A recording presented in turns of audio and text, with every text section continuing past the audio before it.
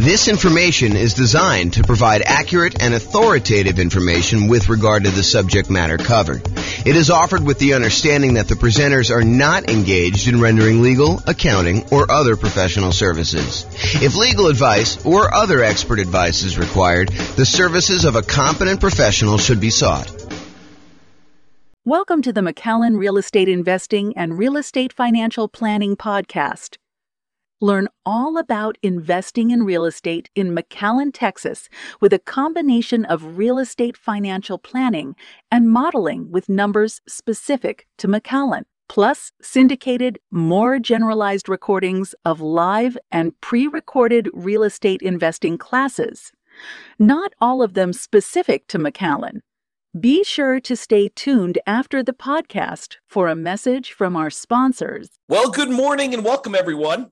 I am your host, James Orr, and this is another class in our series on the dangers, the warnings, the downsides, the risks of investing in real estate. Previously, I think we covered the class on the insurable risk, the things that we can buy insurance to protect ourselves from, things that we could pay someone else to take on that risk voluntarily. In exchange for a little bit of money, they will take on some or all of that risk for us. And that's what we covered in the previous one in this series on risk. But today we're going to talk about the risk of down payment size when investing in real estate. So I will introduce you to a couple new concepts. These are going to be concepts that we'll talk about. I've talked about them before. Actually, in fact, I had a whole class on these two particular concepts, but we'll talk about them again when we talk about measuring risks. So we'll eventually get there, but today I'm just going to introduce you to the topic, and then we'll talk about how the amount you put down into a real estate deal impacts how much risk you have and how to think about that risk and how to mitigate it if possible. So this is sort of the quote for the theme that we are on, the risk theme, and that is a quote from George S. Patton. The time to take counsel of your fears is before you make an important battle decision. That's the time to listen to every fear you can imagine. When you have collected all the facts and fears and made your decision, turn off all your fears and go ahead. So one of the things I'm emphasizing in today's reading of this particular quote is when you have collected all the facts. So one of the things I'm going to go over today is I'm going to show you historical data as to how likely we are to see a drop in home prices and how severe those drops are. So we will look at the Case-Shiller data and look at how frequently these things happen. And then we'll look at it in the kind of like view from the lens of down payment size and how if we see a pretty significant decline in property values, like how that is impacted by how much you have invested in the deal, what your down payment that you are there. So the question is, what are your fears relating to real estate? And if you want to reach out to me, you can tell me if you have certain fears. I will try to cover a bunch of different ones in our series. We're doing about one of these a week. We're doing daily classes live. And then the daily classes get published to the podcast once per week. So a week's worth of live classes becomes a month's worth of classes on the podcast. I think I'm just about to enter February. So this will be either late January or very early February of 2024 at this point. I'm recording this May 18th of 2023. And basically, if you are attending live or on the Substack or part of the coaching program or something like that, you'll get access to this stuff early, but the podcast stuff is slightly delayed. So you'll see this almost like movies. You know, you can see it in the movie theater right away, or if you want to wait for it to come on to cable TV, you can wait 6 months or a year or whatever it is. So it's we're about 6 months, 7 months out at this point. All right, so let's talk about this concept of resiliency. I invented these ideas as a way to measure risk when we were doing a bunch of analysis on the real estate financial planner software that I wrote. So one of the things I was always curious about is when you're looking at someone's portfolio of properties, and you could look at this on an individual property too, but originally I'd like to look at it on a portfolio. And I wanted to know how resilient someone's portfolio was to a decline in rent or to a decline in home price. And for rent, it was like, how much can rent decline before they would have negative cash flow? And I'd like to think about it in terms of two things. I'd like to think about it in terms of the dollar amounts that rent can decline, and then also the percentage. Because I think thinking about those in both ways is important, and it's slightly different. So sometimes a portfolio will have, a mix of some free and clear properties and some highly leveraged properties. And so if you have a dollar amount decline in rent, then the properties that are free and clear, they have less cash flow, but their cash flow doesn't go to zero.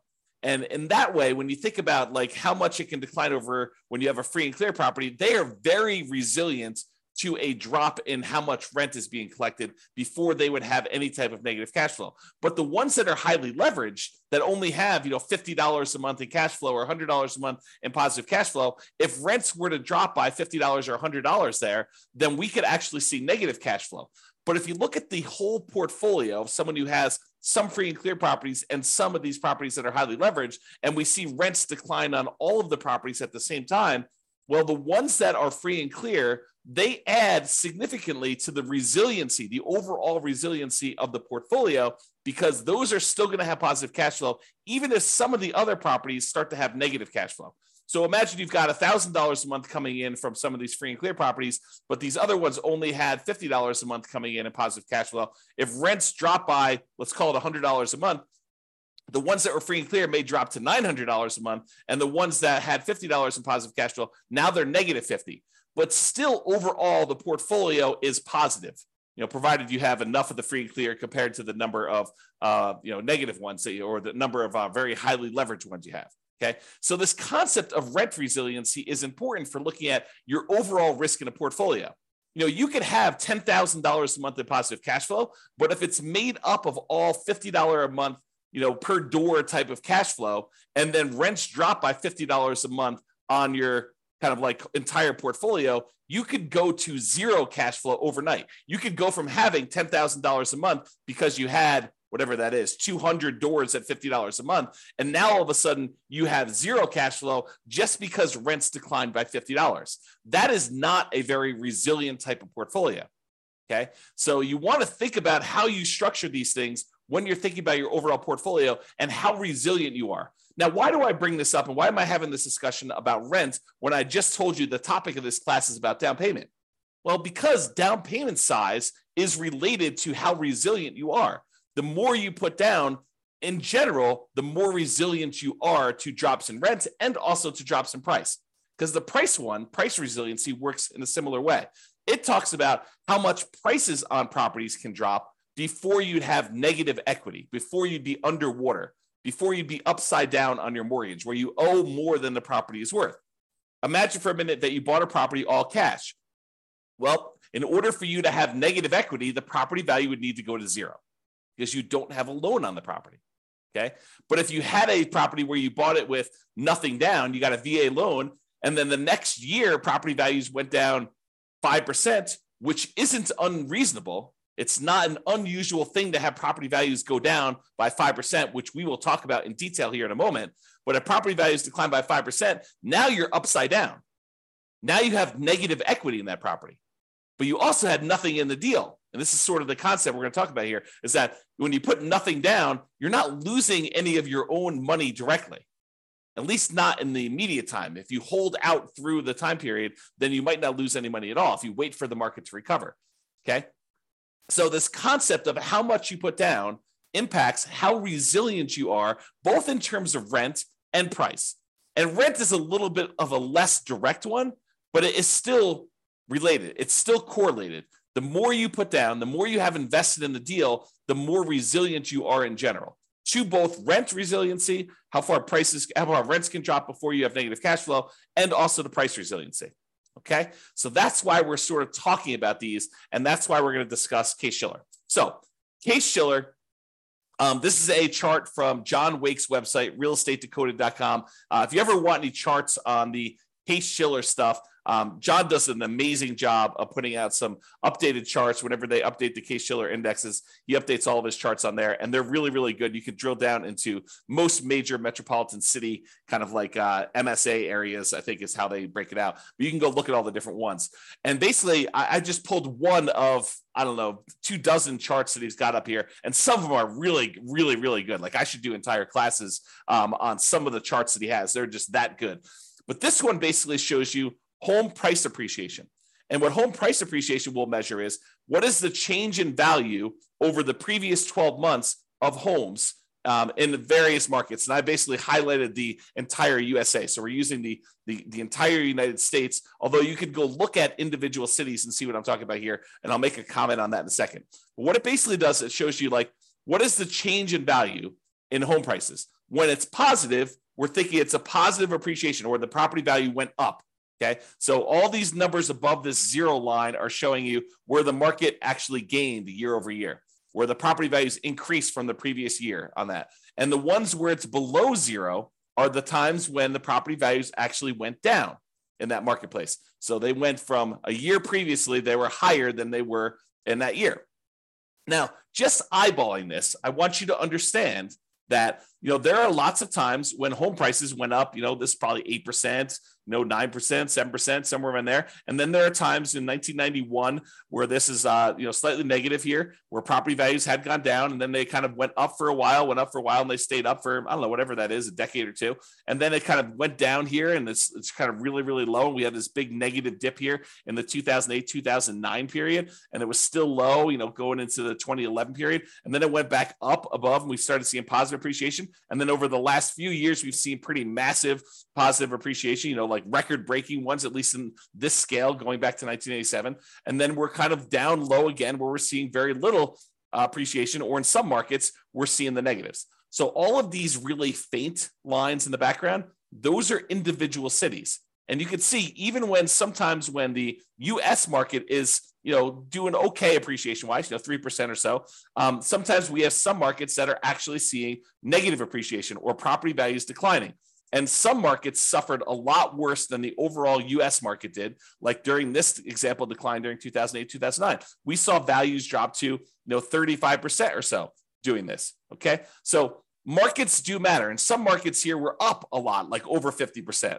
And you could see over this thing where just most recent time, 2021 to 2022, we had some markets pushing 30%. Kind of like appreciation rates there. The U.S. one, it looks like it's around 20% or so, but there were some markets that didn't go up quite as much. Not any that were negative during this time, but you could see that there's a wide range of these values. So what I want you to take away from this chart is, number one, it's a limited data set. This only goes back to 1987. And I actually, when I went to the source of the data, the source of the Case-Shiller, and I'm going to show you 133 years worth of data for this here in a little bit, and I'll summarize a lot of it for you. But I want you to realize that home prices can go up and they can go down. And this is showing you the year-over-year appreciation rate. This can vary by city. And just like it can vary by city, it can vary by individual property. It is possible for your entire market to be going down, but the one property you bought because you bought in a very desirable, very high demand part of town could actually go up in value, even though your entire city is down, even though the entire United States is down. It's exceptional, but it can happen. I want you to realize that this can vary by city, it can vary by the individual property, and this can change in the future. Just because the historical data suggests that this is the range of values that we've seen in the past, it does not mean that that is what we will see in the future. It could be better, it could be worse, it could be different. I will say it's likely to be different. There's a saying, I think it's attributed to Mark Twain, but the history does not repeat itself, but it rhymes. And so I think that's the idea here, is that we look back at history to say, hey, what has been reasonable, right? I don't want to be using, negative 10% to positive 10% for appreciation rates when, the numbers are really negative 1,000% to positive 1,500%. You don't want to use something that is off by that magnitude. Even though it could happen, I think it's reasonable to say, look, I looked at 133 years of history based on this, and this is what it told me. So let's go ahead and start with those assumptions. Sure, we could have some extreme outliers where it's better or worse than what that is, but let's use that as kind of a baseline. Okay, So now what we're going to do is we're going to look back over 133 years worth of data to determine what's typical in the past. But before I do that, I just wanted to show you this really cool chart that they've got on the Yale.edu website for the Case-Shiller stuff. And this chart just shows you the historical interest rates, what interest rates have been since 1890, going all the way up to 2023, I think is where we are right now. And one of the things I want to point out to you is that while interest rates feel like they're up a lot, and they are up a lot from the relative low we had in the last few years, if you look at the really big picture of 133 years worth of data, we're not that high. And I think I showed this. I created this new tool that allowed you to put in what the current interest rate is. And I showed you using a meter of like how high we are using all of the historical data. And I think we were using like 7% or something like that for a class I taught. And like the interest rates were higher like 50% of the time. So this is not a relative high. It is, well, I guess it's a relative high compared to like 3 or 4 years ago. But like when you look at you zoom out really, really far, it's not that high.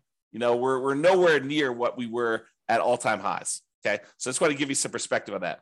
But the interesting thing is this plots interest rates plus the population. So it shows you population growth over time.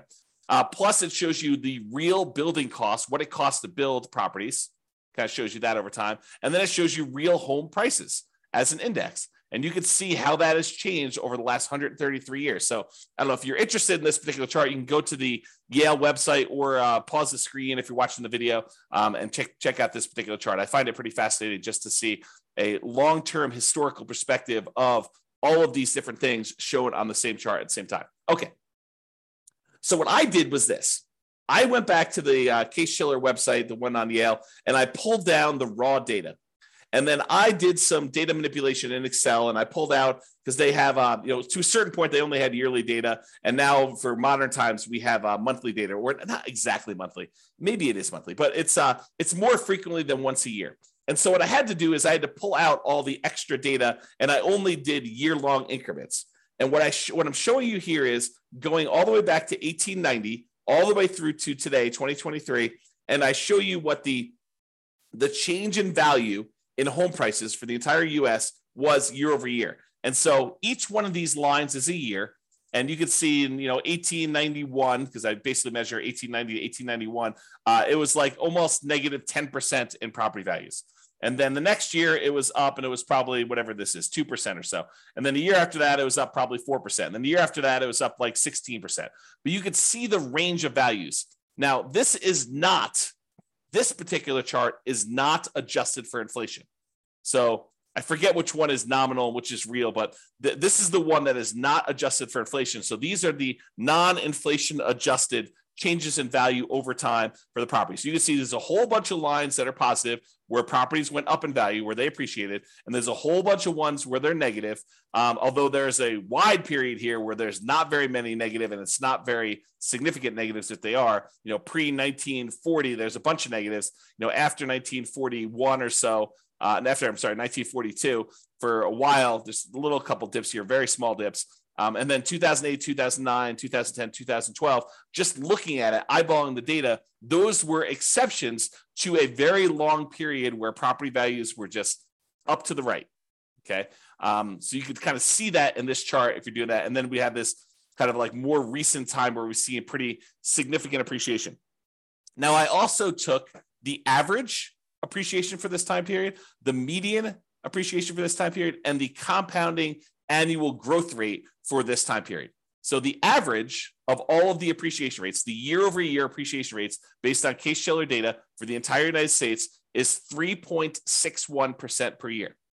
So you'll notice when I do a lot of my analysis, all the modeling we do for the real estate financial planner software, I use 3% for my long-term appreciation rate on properties. Okay. The average was 3.61. The median was 3.33. So I think 3% is probably a little bit conservative. And then the compounding annual growth rate was 3.37. Okay. So another way to think about that is property values are growing at a compounding annual rate of 3.37% using the data for the last 133 years, going all the way back to 1890. And this is not inflation adjusted. Okay. Now you're like, but James, what about inflation? Certain times, if inflation was really, really high, then this really wasn't a 10% increase. It may have been only 2% greater than inflation. Well, I'm so glad you asked, because I also did the inflation adjusted version of this as well. And it shows you how much property values changed, also taking into account what inflation was in that year. So if property values went up 4%, but inflation that year was 3%, then this chart would show you 1%, or the difference, the amount over inflation that it was. Okay. And so you could see how the inflation adjusted numbers get modified. The average when we pull out inflation was 0.79%. So property values went up on average 0.79% per year over what inflation was. Is another way of saying that. Okay. And then the median was 0.07%. So property values on median, the middlemost value of all 133 years worth of data, was 0.07% above what inflation was. So when I tell you in another class or other classes where I talk about, property values going up, and I tell you, look, the data that I've looked at suggests that property values tend to keep pace with inflation, this is what I'm talking about. I'm looking at 133 years of historical data in the United States. Sure, your city can be slightly different. Sure, your individual property can be slightly different. But I'm telling you, for looking at the entire United States, 133 years of history, I'm telling you that on average, property values only went up 0.79%, less than 1% above what actual inflation was. And on median, it only went up 0.07% above what the inflation rate was. And some people argue this. You'll read like a newspaper article or a magazine article, and they'll talk about how, real estate barely keeps up with inflation, so it's really not a good investment. Oh, I beg to differ, because if you're buying a property and you're putting, 20% down or 25% down or even 50% down on the property, and that investment is just keeping pace with inflation, well, you're leveraged. You only put, let's use an actual example. You have a $100,000 property, you put in $20,000. If inflation was 3% and the property actually went up 4% in value, then the property value went up $4,000 on $100,000. Okay. But it really, for inflation reasons, it only went up $1,000.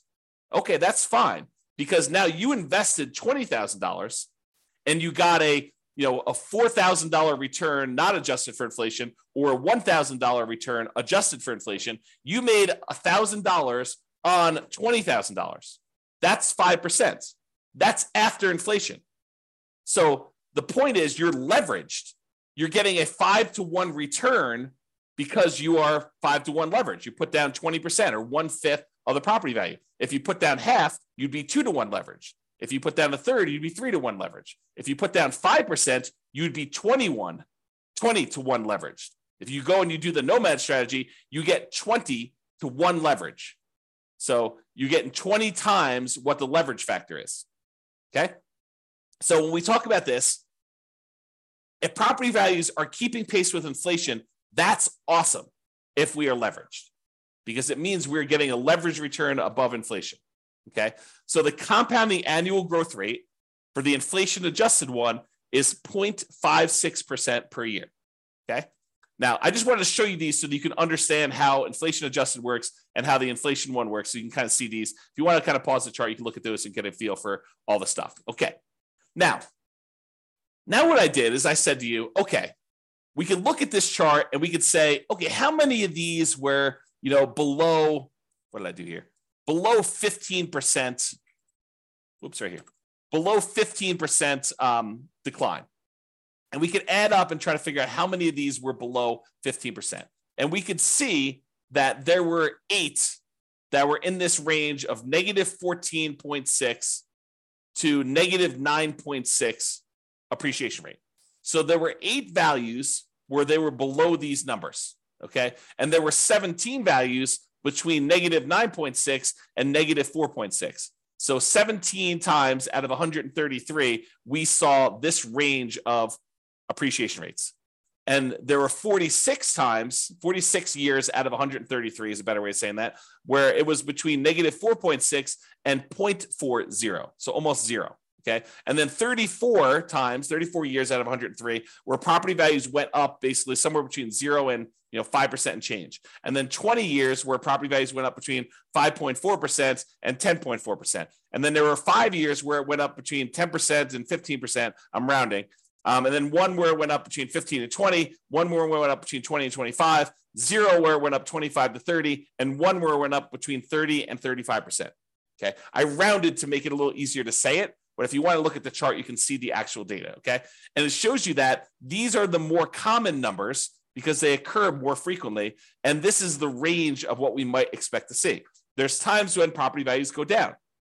And it happens, what I would say is relatively frequently. I mean, not like extremely rare, but 8 times out of 133, we saw a decline of this amount, and 17 times out of 133, we saw property values decline this amount, and 46 times we saw property values decline this amount. So we definitely have, when you add all these up, we definitely have a significant portion of time where property values have declined. And then we see all of these where property values have gone up.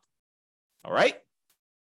I just summarized this a little bit better, and I'm showing you fewer buckets to make the lesson clearer. So 66 times out of 133, property values declined. They were less than 0 as far as appreciation rate, not inflation adjusted. Okay. 37%, not percent, but 37 times out of 133, the property values went up somewhere between 0 and 5%. So 37 times out of 133, property values went up between 0 and 5%. And then 21 times out of 133, property values went up between 5 and 10% in a year. And then 9 times out of 133, it went up greater than 10%. So we could see just this feeling of what is happening. Now, why am I making a big deal out of this when we're talking about the amount of down payment? Well, I want to talk about the risk matrix. And I think I introduced this in the class we did last time on risk, but I've also taught this previously. And what I want to show you is this idea of risk matrix. So the risk matrix is like in this case, a 3x3 square, although it's rectangular shape just because of the width.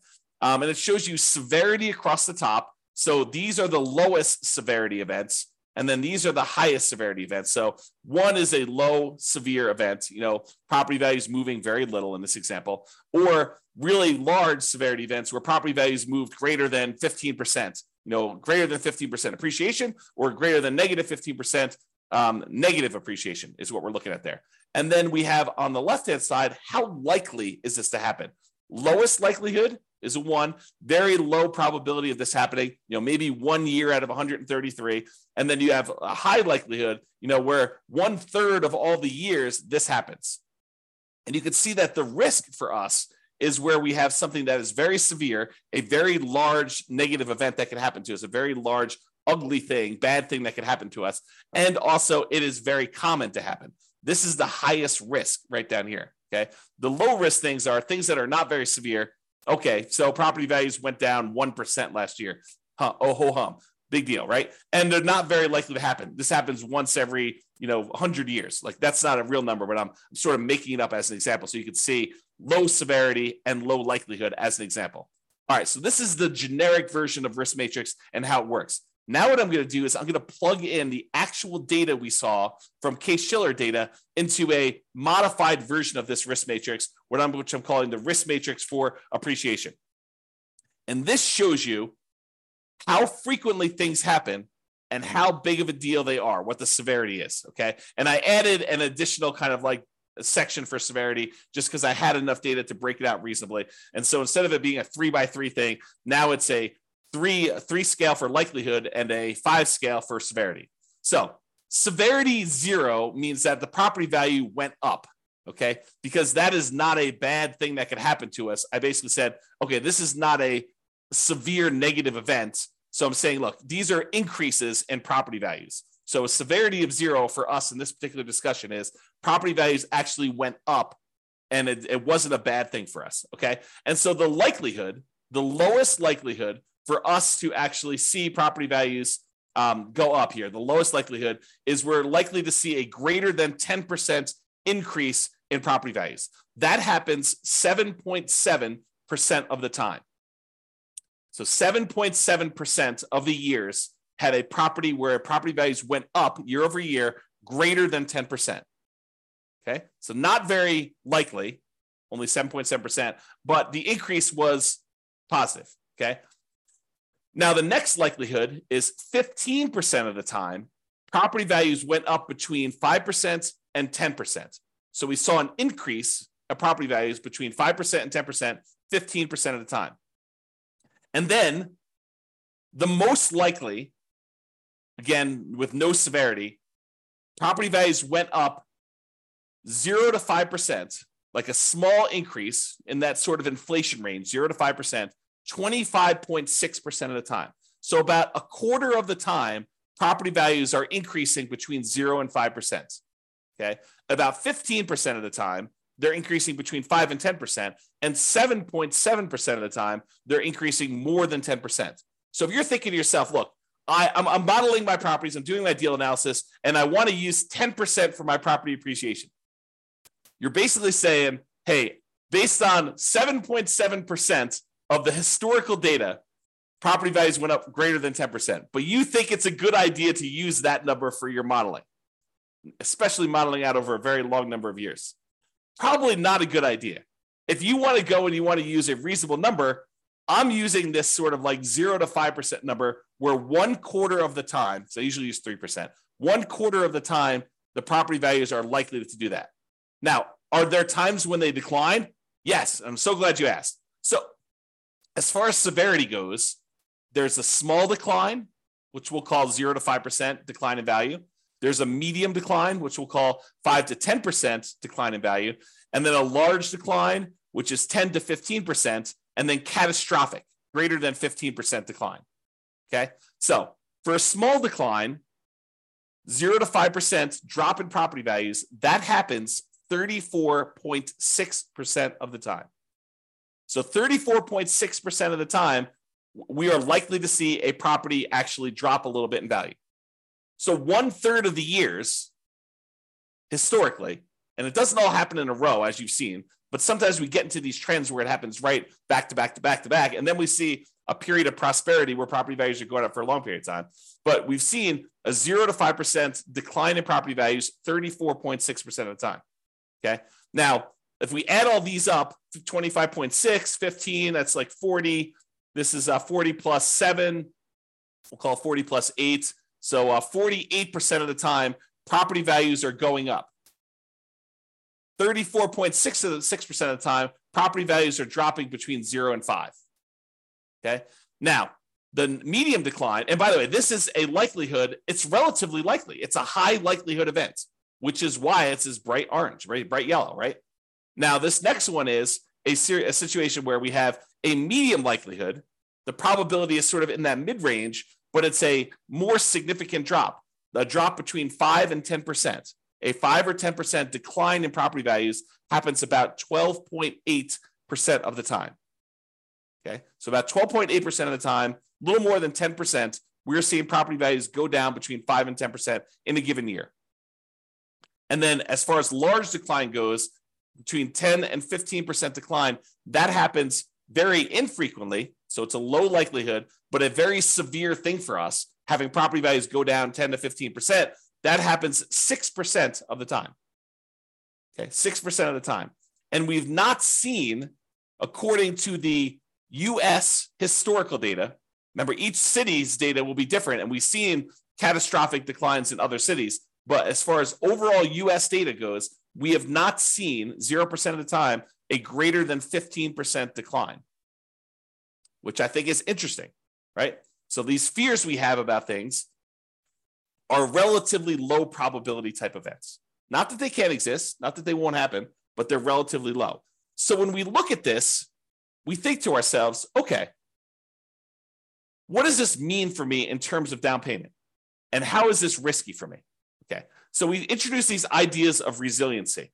How much can the price decline before you have negative equity? Well, now we better understand how frequently property values are likely to go up and how likely they are to go down.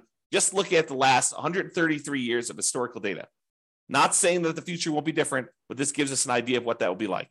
So we can look at this and say, look, if I'm putting large amounts down, how does that impact me? If I'm putting medium amounts down, how does that impact me? If I'm putting nothing down, how does that impact me? And how does it impact if I'm putting little down? Okay, so we can look at that and say how much price can decline before I have negative equity, and what does that even mean to me as far as a risk? And then rent resiliency, because how much you put down impacts how much cash flow you get, because they're correlated. The more you put down, the more likely you are to have positive cash flow. The less you put down, the more likely you are to have deferred down payment or negative cash flow or lower cash flow. Okay, so rent resiliency is related to how much we put down. You both get a better interest rate by putting more down, and you also are borrowing less, so the amount you're paying actually goes down. Okay, so if you have no money in a deal, if you put zero down, what are you risking if we see these declines in property values? Well, you're really risking your credit, because if for some reason you abandon the property, your credit is what's at risk. If you have no money in the deal, you have no money at risk. None of your own money at risk. Now, it may feel like you have money at risk. For example, let's say you put nothing into a deal, and for the first 2 years, that thing goes crazy. It's up 10%, and then it's up 10% again. So, the property is up 20% over the first 2 years. So it feels like you have a lot of your own money in the deal, when in fact you have none of your own money because you put nothing down to begin with. And now you have equity because the property value went up over 2 years. Maybe you paid down a little bit on the loan, so you actually have a little bit of equity there. But really, if the property values were to drop multiple years in a row and you actually have negative equity now, the property value drops below what you owe, did you lose any money? I think some people would argue, yes, I lost money because those gains that I had were there in the property and now I don't have them anymore. So yes, I lost money, James. Of course I did. But did you?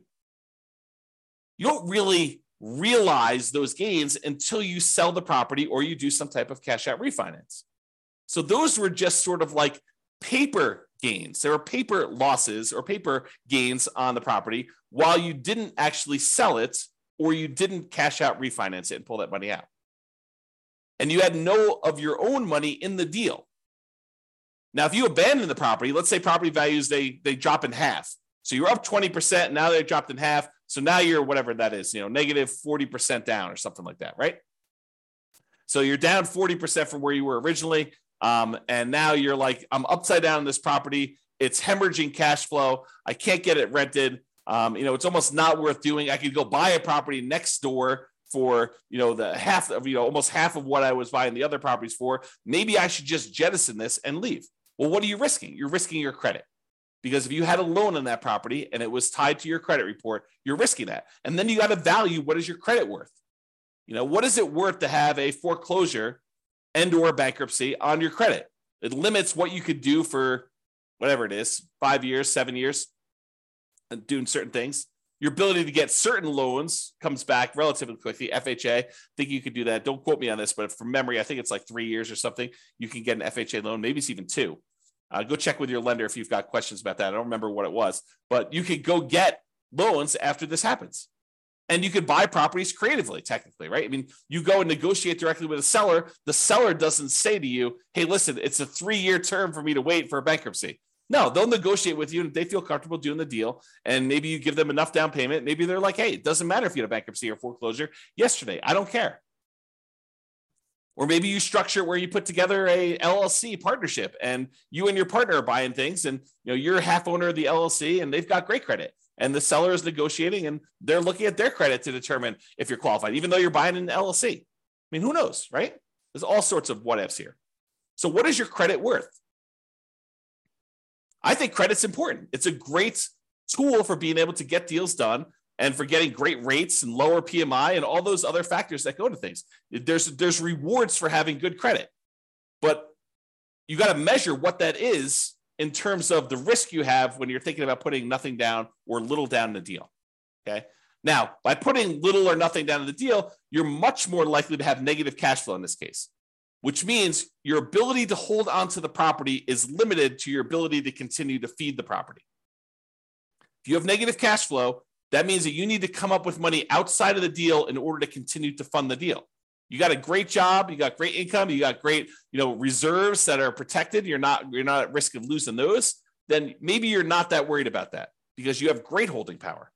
Now you're buying a single rental property. You've got negative $200 a month cash flow, but you have $1 million in CDs. Do you feel comfortable there? Probably. Even with drops in prices and drops in rents, regardless of you putting nothing down in the deal and having negative cash flow in that case. Okay. Now you have negative $800 a month cash flow and you've got $5,000 in savings. Very different story. Very, very, very different story. Okay. And then measures of debt. When we're putting almost nothing into the deal, usually that means that we're going to have lower or negative cash flow, and our debt to income ratio is probably going to be worse than someone who has positive cash flow because the property is not helping them with their debt to income ratio. Right? Debt to income is going to be lower. Their debt to net worth, how much debt they have compared to their net worth, because they have no equity in this property, put nothing into the deal, their debt to net worth is going to be lower. So it's going to be more risky if we were to measure risk with debt to net worth. Debt to liquidity, they have really high debt. Maybe they have more liquidity because they didn't put anything more in the deal, but a lot of times they're putting nothing down because that is all they have to put down.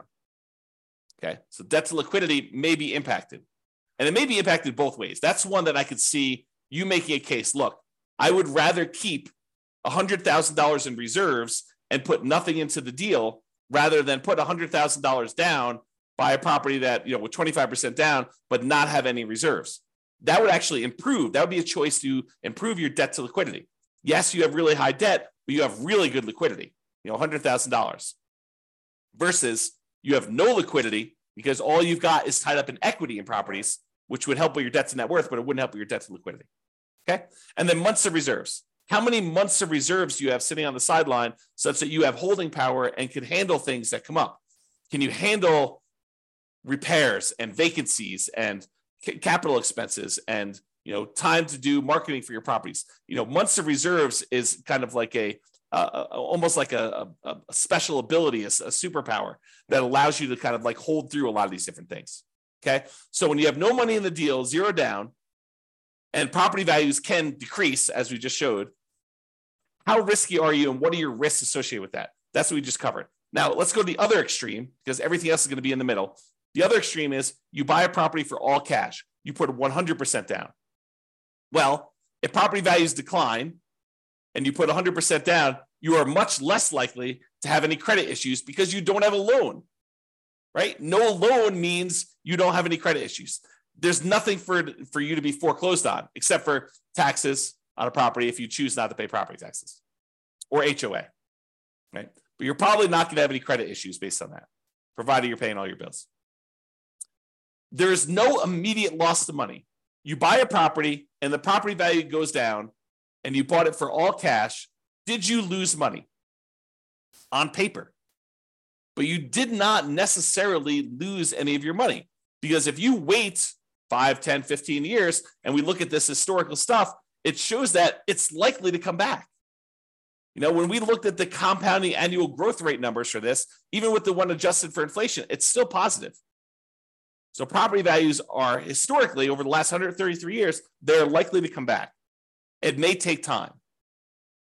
And if you think about it in the short term, you lose interim equity in the property.